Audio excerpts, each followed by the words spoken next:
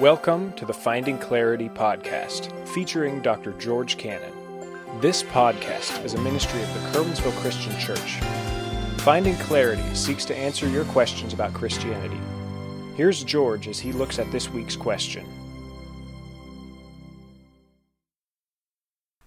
Welcome to the Finding Clarity podcast. This is George Cannon, and you are listening to episode 126. The Finding Clarity podcast is a podcast ministry of the Curwensville Christian Church where we seek to answer questions that you might have about Christianity and the Christian life. So each week we put together a podcast focused on a particular question that we've been asked or that we think is relevant to where you are today. It might be a question that you're wrestling with or someone has asked you about. And it's a question that you wouldn't normally hear an answer for if you were involved in a morning service or if you were in Sunday school or even in a Bible study. And today's question is one that has to do with our lives and a promise that Jesus made concerning his followers. And it's especially relevant today as we're facing the hardship that we're facing with regards to the coronavirus crisis that we find ourselves in. And you're saying, okay, George, what in the world are you talking about? Well, let me tell you the question, and we're going to tell you what the issue is. Here's the question. What did Jesus mean when he promised an abundant life? What did Jesus mean when he promised an abundant life? You're thinking, oh, okay, yeah, Jesus said we would have an abundant life. I'm not experiencing that right now. What about that promise? Yeah, I can see the relevance of that question. Well, that's what we're going to look at today, and we're going to take it in two sections. Because I'll be honest with you, there's a lot of people who talk about the abundant life and what that means for the Christian life, but it's not actually what the Bible says. It's actually a lie. So we're going to look, first of all, at what the popular lie is right now in our culture, in our nation. And then we're going to look exactly what was Jesus talking about. We're going to look at Jesus' words when he made that promise. So let's take a look, first of all, at the popular lie. And when I say popular, I mean it's popular. There are forms of it which is outright lies, but there's also a subtle form that seems to be embraced by a lot of people. So let me just kind of talk to you about what we think of from popular culture, popular Christian culture, what we see on TV, also as far as what the abundant life is. So here's the first point. The promise of an abundant life is often referred to by false teachers. The promise of an abundant life is often referred to by false teachers. And what will happen is, especially those who hold to prosperity theology, that is a theology that teaches that God wants you to be healthy and wealthy, they will often quote this verse that Jesus came so that you can have life and you can have it more abundantly. So this is a lie. This is a concept of abundance that's being spoken of here that's propagated by these false teachers. Here's my second point. They equate abundance with material wealth.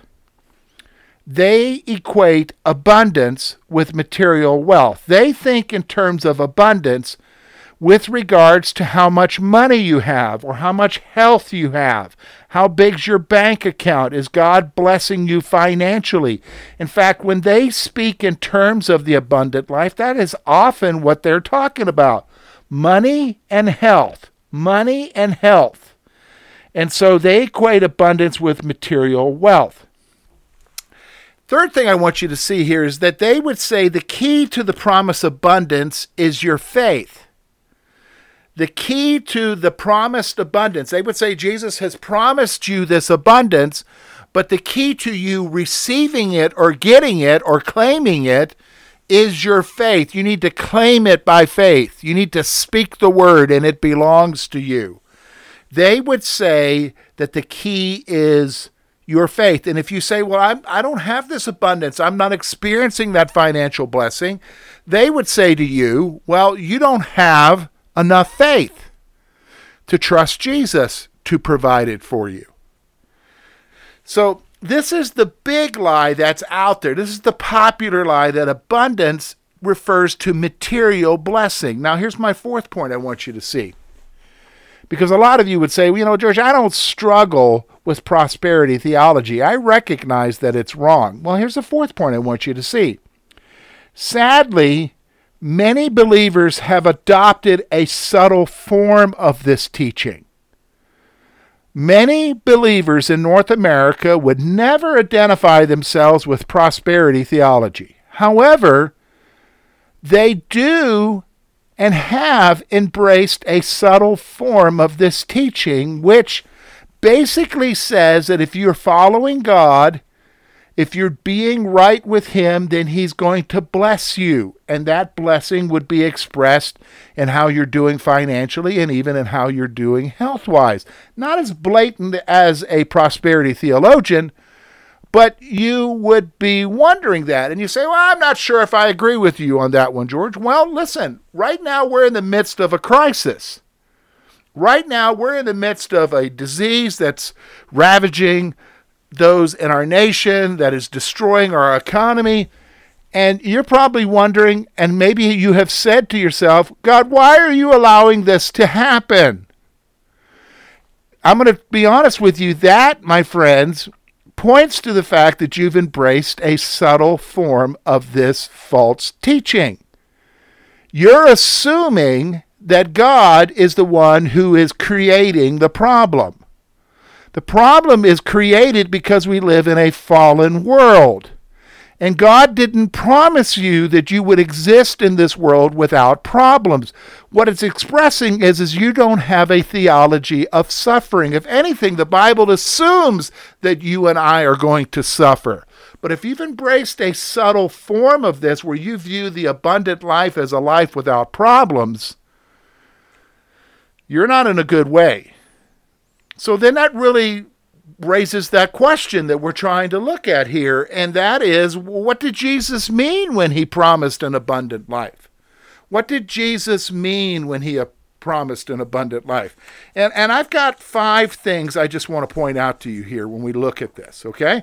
5 things. First of all, you need to look at the context in order to understand the promise. See, oftentimes what we'll do is we like a verse, we're reading along, and there's that verse speaks to me, and so we take that verse and what it says, remove it from its context, and then we hold on to it, and which is what the prosperity theologians are doing with this. We hold on to it as some sort of promise to us, but we fail to see what the context is in which Jesus said it. So let's look at the context. You're going to find it in John chapter 10, but let's go back. It's in verse 10, but let's go back to verse 7, and we're going to read through verse 11. Then Jesus said to them again, most assuredly, I say to you, I am the door of the sheep. All who ever came before me are thieves and robbers, but the sheep did not hear them. I am the door. If anyone enters by me, he will be saved, and he will go in and out and find pasture. The thief does not come except to steal and to kill and to destroy. I have come that they may have life and that they may have it more abundantly. I am the good shepherd. The good shepherd gave his life for the sheep. Okay, so first of all, if we're going to understand the context, we need to look at why he said that. And he's using that here in his discussion concerning him being the door of the sheep or the good shepherd. That's the context in which he's talking about here. And so he's going to make several points here that I want you to see that are going to help us to understand what he means by abundant life. Abundant life. So first of all, Jesus is contrasting his role as Savior versus the Jewish leaders. He's contrasting his role as Savior versus the Jewish leaders. He says he's the door of the sheep. Now you have to understand, yes, they would be out in the fields at night, but when they would go into a town, they would probably take the sheep into a walled area that had an opening, and the shepherd then would lay in that opening and function as a door to keep the sheep in. That's what he's talking about here. I'm the door of the sheep. He says everybody who came before him was a thief and a robber. Now, what he's referring to here is the Jewish leaders. He's contrasting himself as the Savior versus what the Jewish leaders were doing with them, which brings me to my third point. Unlike their leaders who benefited from the people, Jesus cares for them.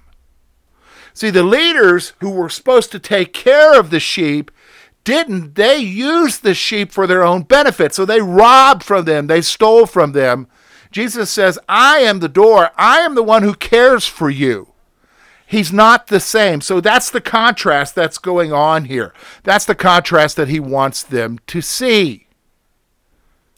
In fact, Jesus, when he makes that statement, this is what he's saying. He came not to rob them, but to provide life to his followers. That's what he means when he says, I am the door. If anyone enters by me, he will not be killed. He will go out and find good pasture. The thief does not come except to steal and to kill and destroy. I have come that they may have life, and they may have it more abundantly. He's talking about these thieves were taking their life from them, and they were doing that by the religious leaders, especially by imposing on them a bondage and so forth of the law, a bondage of keeping the traditions and everything. But Jesus says he's come because he cares for them, and he's giving them life. He's not there to steal from them, but he's there to give them life. That's what he's talking about. He came not to rob them, but to provide life to his followers. And so then when you see what he says here, especially verse 11, he says, I am the good shepherd. The good shepherd gives his life for the sheep. That brings me to the final point I want you to see here about what does he mean by the abundant life that he has promised. Here's what it is. The abundant life is the blessing of eternal life. Basically, the abundant life is the eternal life. It's salvation. That's the abundance. That's what he means. It's not material wealth, folks. It's not even a whole bunch of spiritual wealth. It's the blessing of salvation. He had come. He's going to give his life so that they can have life. In fact, isn't that what the scripture talks about? For instance, if you think back to Ephesians chapter 2, verse 1, Paul writes, and you he made alive who were dead in trespasses and sins. You and I were made alive. You and I need to understand that. He gave us life. That's what's abundant life is. It means eternal life. And when you understand the eternal life, you understand then why it's so abundant. Think about what Peter says in 2 Peter chapter 1, verses 3 through 4. As his divine power has given us all things that pertain to life and godliness through the knowledge of him who called us by his glory and virtue, by which has been given to us exceedingly great and precious promises, that through these you may be partakers of the divine nature, having escaped the corruption that is in the world through lust. Folks, I want you to notice just that very first line of verse 3. As his divine power, that's the Holy Spirit, has given us all things that pertain to life and godliness. It's basically saying that the Holy Spirit has equipped you with everything you need for life and godliness. That, my friends, is the abundant life. The abundant life is eternal life. It's salvation that comes only through faith. Finding Clarity Podcast is really an opportunity to answer questions that you might have about Christianity and the Christian life.